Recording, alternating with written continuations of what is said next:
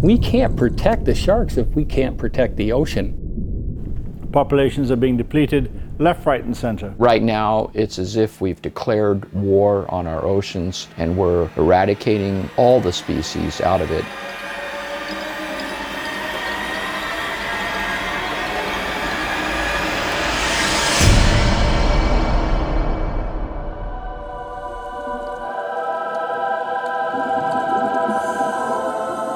She was the biggest tiger shark that we saw, and she wasn't shy at all.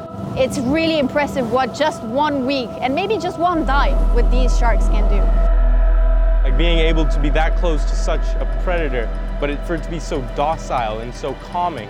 I still, on every dive, can't believe that we can dive with the world's largest predatory sharks every single day.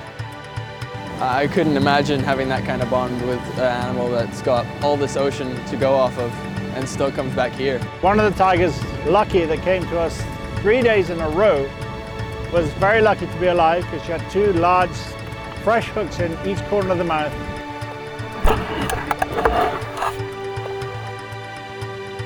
During the week, myself and the crew wanted to remove the hooks. And we tried our hardest to get them out. Will the world want to take care of something that most of them never see? Will they do this fast enough?